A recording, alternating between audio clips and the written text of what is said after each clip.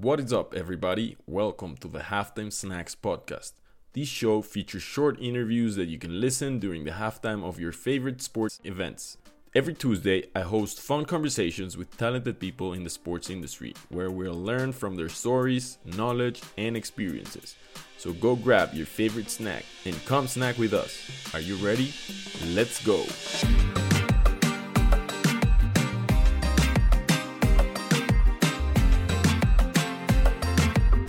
Today's episode features an expert in high-performance sports events, strategy, and venue operations. Our guest has been involved in sports as an elite athlete, instructor, and strategist throughout his life. His experience includes advising Adidas, venue management for the Euro 2020, operations for the FIFA World Cup of 2022, and more projects worldwide. I'm confident that this will be a fun and entertaining episode, so go grab some snacks and join us. Ladies and gentlemen, Paul Astley. What an introduction. Thank you very much.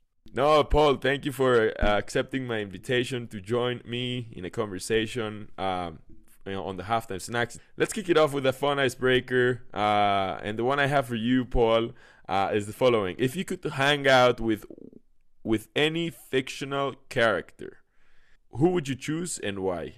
Oh, man. I thought you were going to ask me the easy one about what's your favorite ice cream flavor. And I know the answer to that one right away. Fictional character. I think it'd probably be one of the Marvel characters, actually. Probably Deadpool. Is that Marvel or was it DC? I'm not too sure. I think it's Marvel. It's Marvel. Yeah. I mean, Deadpool. He's such a funny guy, and the character and the films are so entertaining. So I think that would be quite a good laugh, actually. Yeah, actually, he's hilarious, and I think it would be a really good one. I didn't thought about him, but it's a good one that you chose, Paul. Let's talk a little bit more about maybe you and your background. And you've been working in sports planning, event or organization, logistics, operations, and everything.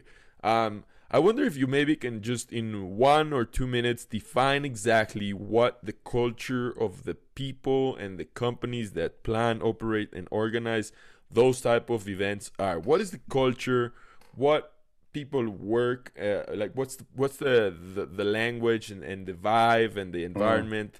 Just tell us about the culture. Yeah, that's a really good question. I mean, I've worked out of the UK more than I have in the UK. So I've worked in the Middle East and now more recently in Germany, back in Europe, and certainly the projects that I've been involved with.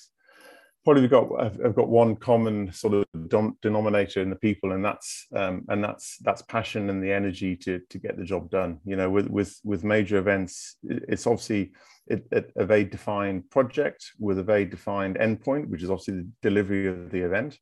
And certainly all the events that I've worked on, the people have been absolutely dedicated to making sure the event runs well and is successful. So I think that's probably essentially the one common theme throughout all of these events is just the passion and the determination to make the event work and to be successful.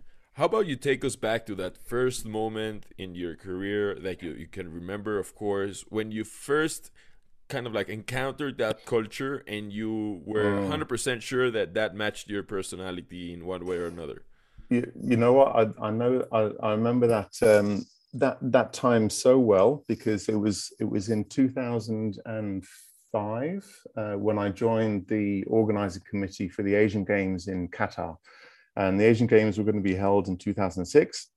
And for those that you know the Asian Games, and many people don't know the Asian Games, but it's a massive event. It's only second pretty much to the Olympics in terms of the number of athletes. And I joined the organizing committee, and from day one, I was just amazed again by the passion of the people, the values, the ability as well in terms of the expertise and the knowledge. And I was just blown away by the energy in the office every single day. And going into these planning meetings, and you know, with major events, obviously you go through planning cycles where revisions are done of the venues and the process and the planning manuals. And every single meeting was just high energy. Let's get this thing done. There were very few conflicts, if you want to call them that, or arguments. And I know it sounds corny and cliche, but it was real teamwork all the way through. And then, of course, when you do the event, in a way, that's a bit of an anticlimax because you've been working towards that point for a couple of years, pretty much full time.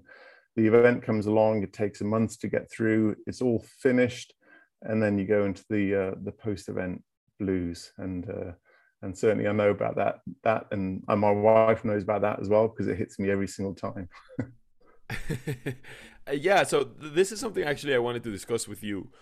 So events, when we're talking about events, most people just think about the time that's happening, the duration of the event, right? For instance, the Olympics is a little bit less than a month or a month, and the World Cup is also a month. But from the other side, from your side, from planning it and organizing and operations and everything, it takes a lot more. So probably the event itself is just a very, very tiny piece of the roadmap along, what's happening in the plan and in everything that's going Yes. on. So I wonder if you could just give us, the roadmap. How does it look like for planning and organizing a major sports competition from the bird's eye view?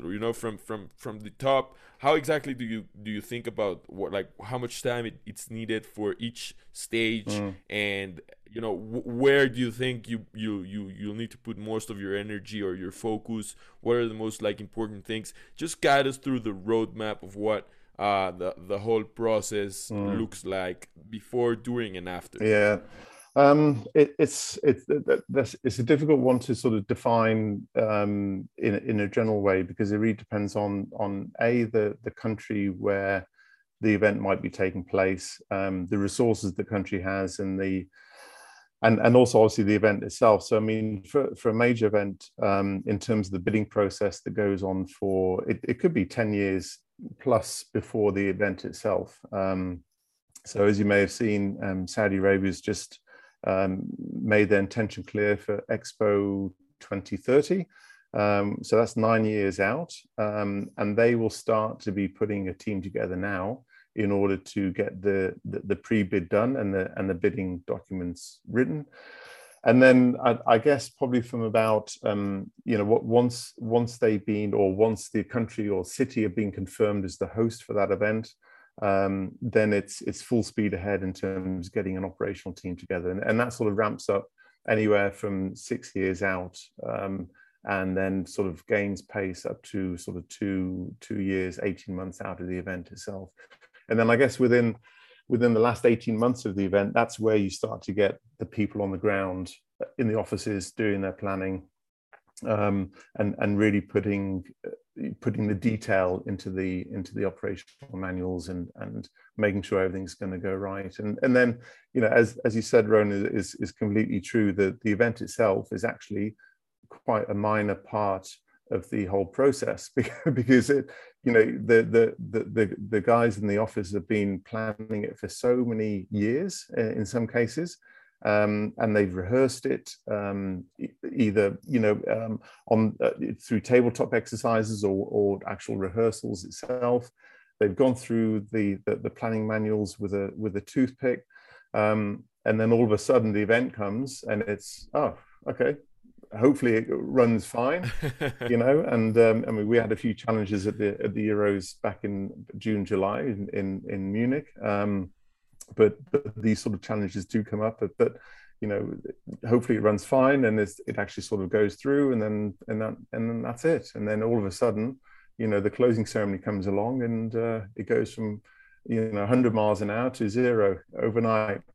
so that's the tricky part. Paul, I'm very curious to ask you, what do you think, or how valuable it really is to know how to manage and work with other people and be able to trust other people? I guess that when it comes to such macro events, it is really a lot about delegating and allowing others to do other things, that you trust them that they will execute. So I wonder if there's specific types of work that you are excellent at doing and you don't really go out of that limit and do and execute it, and also like tell me, I want to know if you can Mm, tell us a little bit about that, element of trusting others to do their job and deliver, on time and mm. everything. Like, how's that dynamic inside the planning and the whole operation behind it? Yeah, yeah. I think that's sort of one of the major differences between working in events where there's a definite project end, which is obviously the event, as opposed to working in a large corporation, which I'm doing now at Adidas. It's a very different it's a very different atmosphere.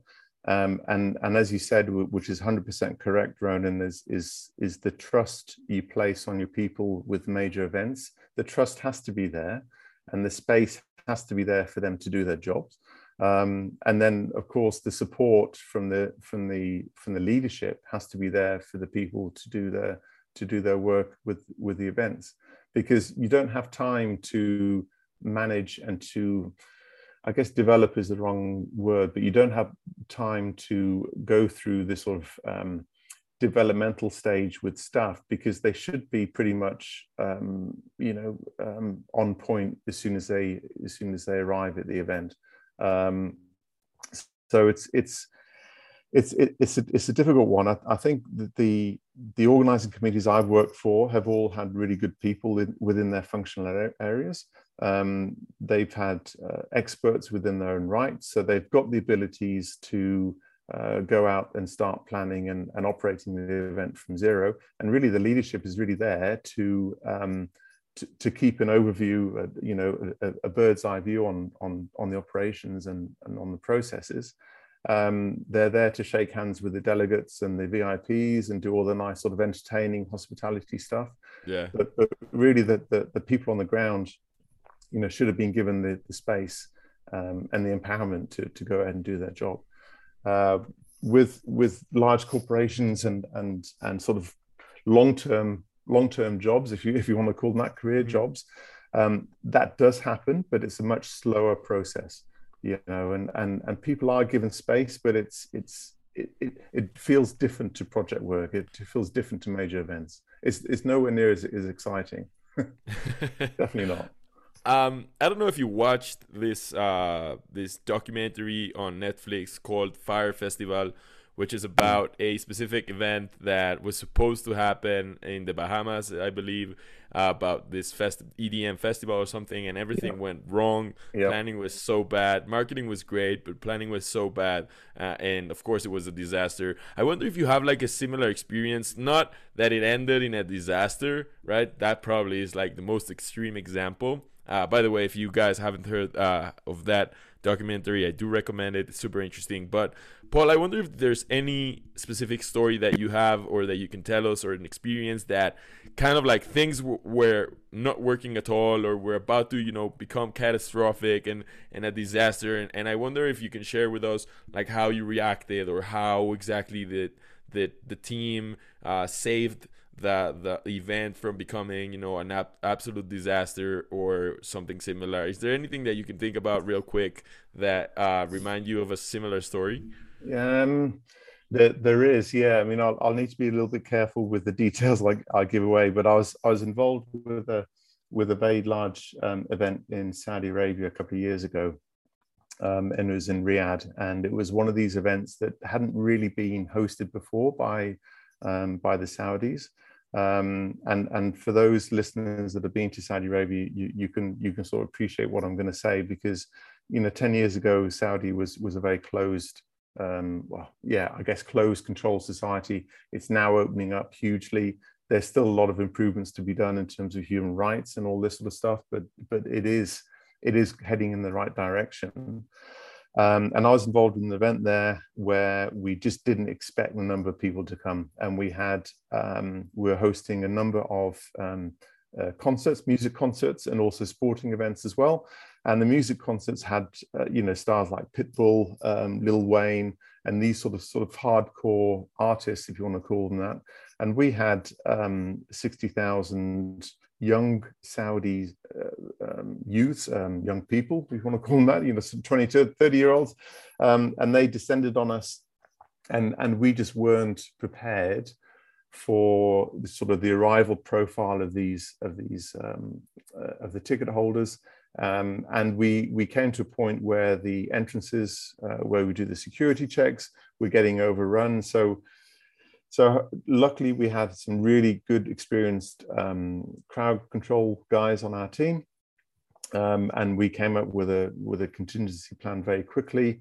The local authorities were ultra cooperative, which again was a surprise to me, but the local security services were fantastic. And we all worked together, and you know, luckily no one was hurt or injured. And actually probably the spectators didn't even notice that we were scrambling behind the scenes. They had a little bit of a delay getting in, but we got everyone in and out very quickly. But that was a really hairy moment. It was really hairy. It's interesting how the team behind the event, I probably think that they don't get enough credit, right? Because they're really doing an awesome job, and even, you know, making this not even look like it was something that, you know, came out of nowhere or happened out of a sudden. They still managed. I mean, you guys still managed to figure it out, and I feel like it happens more times that we even imagine in events that we attend, like games that we go and concerts and stuff. But we don't even realize it because the event planning and the operations behind it are just so good at reacting and having, you know, contingency plans and everything. So and that takes me to the next topic that I want to discuss with you, Paul, which is COVID-19, the pandemic. This one was totally, you know, unexpected, and of course brought challenges to events that we weren't expecting. You know, right? Like social distancing and how to keep the facilities clean and everything. I wonder if you can share with us maybe the inside look of how that went on for the people organizing and the operations and logistics behind events. Are there any things, two or three challenges that you can share with us that maybe fans or spectators may not think existed in live events during the pandemic? And if you can think of those, maybe also share with us how you guys went about and solved those challenges. Yeah, COVID. That's the subject of the last couple of years, I think, for all of us, isn't it? I think all of us are now near experts on this. It's a good question, and a lot of planning goes on behind the scenes. I was involved with a project in Qatar, writing a manual for the World Cup for Qatar 2022, in terms of reintroducing spectators to events, and not only the World Cup but also other events within Qatar. So the company I was contracted with, we wrote we called it a playbook, which was a manual, an operational manual, a planning manual, and it documented how they should be integrating COVID measures within their planning. So it's not the most exciting of subjects, but it's very relevant. And a few of the challenges that we came across was we finished the project. When was it? In December 2020. We handed over the manual to the client. We were then due to do some online courses and seminars, and that was due to happen in February, March time. By the time we got to March, the manual was out of date. So that's one challenge. Because the situation was changing so quickly, we pretty much had to update the manual on the spot and make it relevant for the time that we were talking about. So that's a challenge in terms of the changing situation. The other one that maybe spectators or attendees at events don't realize is that a lot of planning goes on, not only at the event itself, but also in terms of the customer journey. So how they get from their house, on public transport, where they walk, where the physical distancing might take place, where possible touch points are, and all that is planned out from pretty much when they leave their house. So, for example, in Qatar, we were talking to the metro provider and the bus providers, taxi, Uber. It has other names in Qatar as well. Uber is one of them. And we were talking to them about reducing capacities, reducing the train times, and all this sort of stuff that actually people don't realize is going on. in conjunction with that, there was a lot of nudging going on in terms of messaging, subliminal messaging for spectators, and that was due, that was anything from, obvious stuff like remember to wash your hands, keep physical distance, and all the rest of it, but also more sort of subtle messaging, which would in effect stretch out the people walking into the stadium, the ingress and the egress of the venue. Keeping entertainment going on after, for example, a football match, instead of everyone standing up and going, having entertainment going on, so to slow the egress down. So there's a lot of those sort of subtleties going on behind the scenes that non-event people wouldn't even realize. They would just think, hey, this is part of the show, this is great, they got entertainment, they got films going on at big giant screens. Well, actually it's a tactic to slow the egress down. But amongst us who worked on events before, people would spot that from a mile off. So yeah. So I'm gonna go out and put out a bold statement. You correct me if I'm wrong, but it feels like event planners and operational managers like yourself are also kind of like brand developers and people that, through the customer journey build a specific association in the customer or the fan's brain that will relate it to the brand eventually. And probably you can share with us maybe a little bit more about your experience with Adidas, which I feel is might be relevant for this specific point.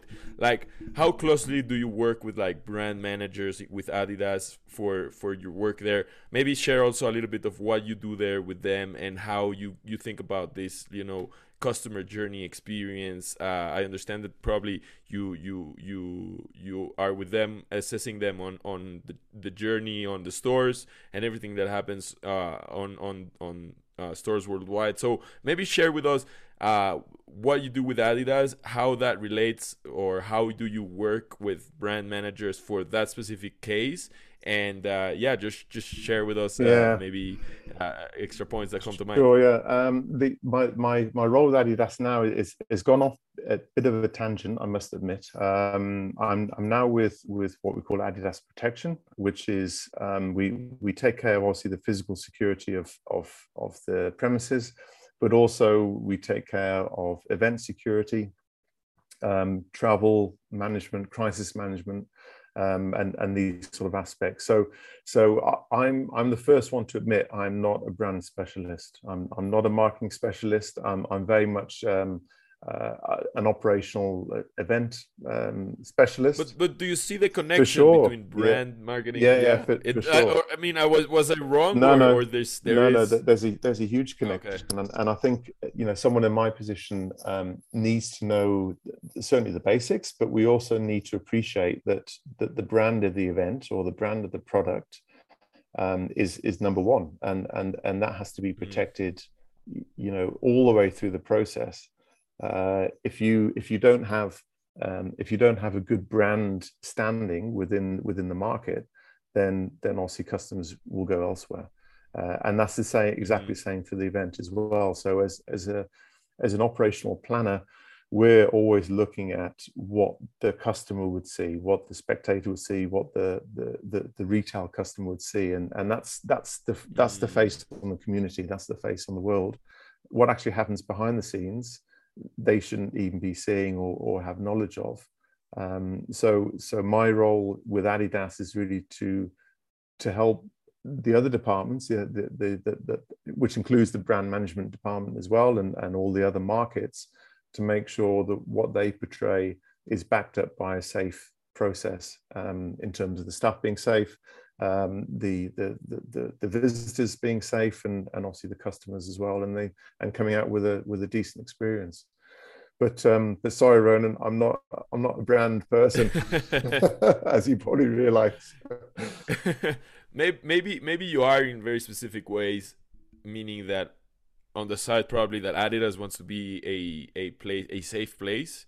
That's probably also related to the brand. So you are part of you're responsible of building that for them, if that makes any sense. So I would associate that with the brand. For sure. I think I think everyone who works for Adidas, which I think is, probably about between 50 and 60,000 people worldwide, we're all brand ambassadors. We all represent the Right. brand, Correct. and that's what every day we need to remember, whether we like the corporate machine or not, or whether we like the hype of Adidas or hype of Nike or hype of Puma, Yeah. whatever it might be.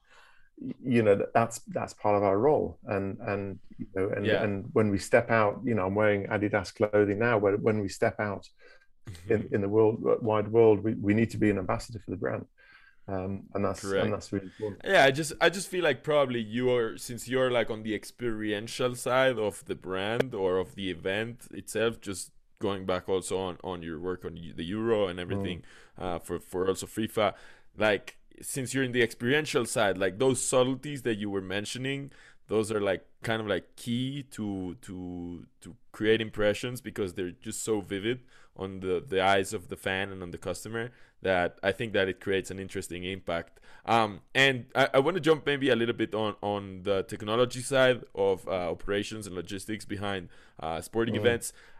You mentioned you started in operations in 2005. When you mentioned that story at the beginning, yeah. how have you seen technology evolve the operations Mm. and logistics sides of sporting you events? you wouldn't believe how it's progressed in the last 15-20 years. It's unbelievable. I mean, going back to the Asian Games in 2005, 2006, what one of the things I remember is these planning meetings with, I don't know, maybe 20, 30 people from each of the function areas. So you'd have transport, security, protocols, ceremonies, whoever it might be, around a table, and we would have these A0 paper CADs of the venue on the table of each level. So maybe you'd have, I don't know, 8 or 9 CADs on the table, and everyone would be poring over them and making adjustments and pencil marks. The venue manager, who is sort of the overall coordinator, would be taking down notes like crazy. A week or two later, the adjustments, you come back and you review them again.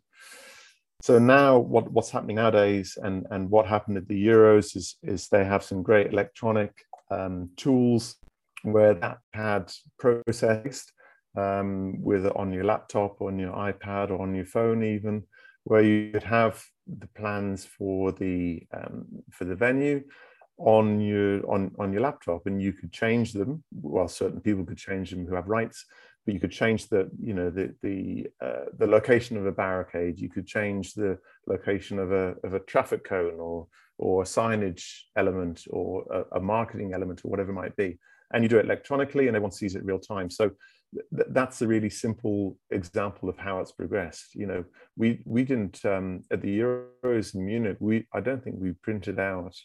We didn't print out any CADs nowadays. It's all done electronically, or online, on the cloud. So that's one big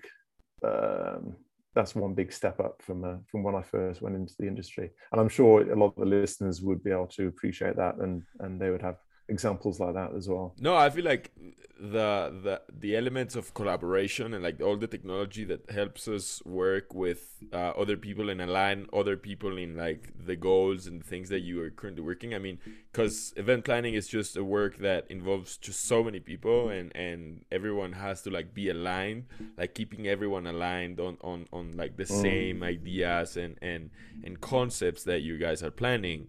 I guess that is a big leap that you probably appreciate more than anyone else out there, right? Yeah, yeah, and I think that's the biggest challenge, is keeping the event team, as you say, aligned and and updated constantly. And now we can do it electronically in real time.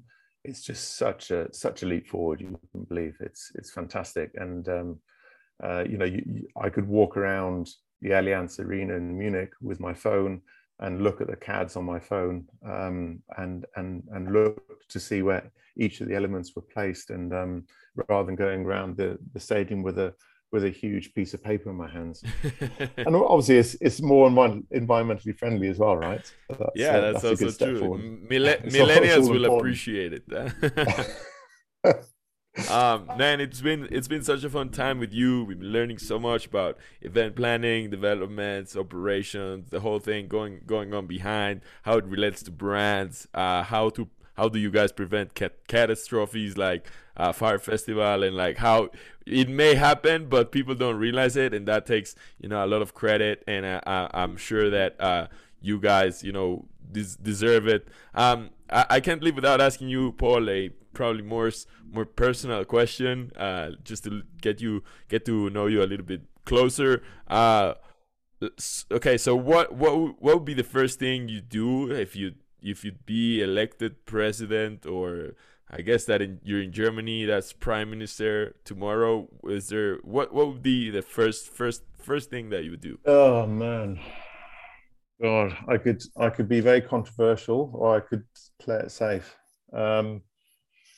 If I'm going to be controversial, I'd get everyone vaccinated. But if I was going to play safe, I don't know. I mean, I'm not German, but I think the Germans have overall done quite a good job over the last 10 or 15 years or so. I'm not into politics. Live and let live. That's my motto. So, but I think with this COVID, it needs to be tackled in a different way. When I was in Qatar, they did it in a very straightforward way because people had to adhere to the rules that the government were coming out with.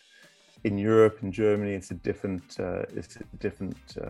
case altogether, and it's like treading on eggshells, as we call it here, with people's rights, and which is still really important.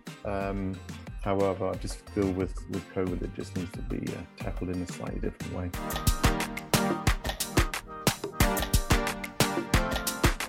Thank you very much for tuning in. If you enjoyed this episode, hit the subscribe button and leave a review on Apple Podcasts. If you enjoy learning about the business and technology behind sports, make sure you subscribe to the Sports Tech Biz newsletter. I'll leave the link in the show notes. See you all next week. Bye-bye.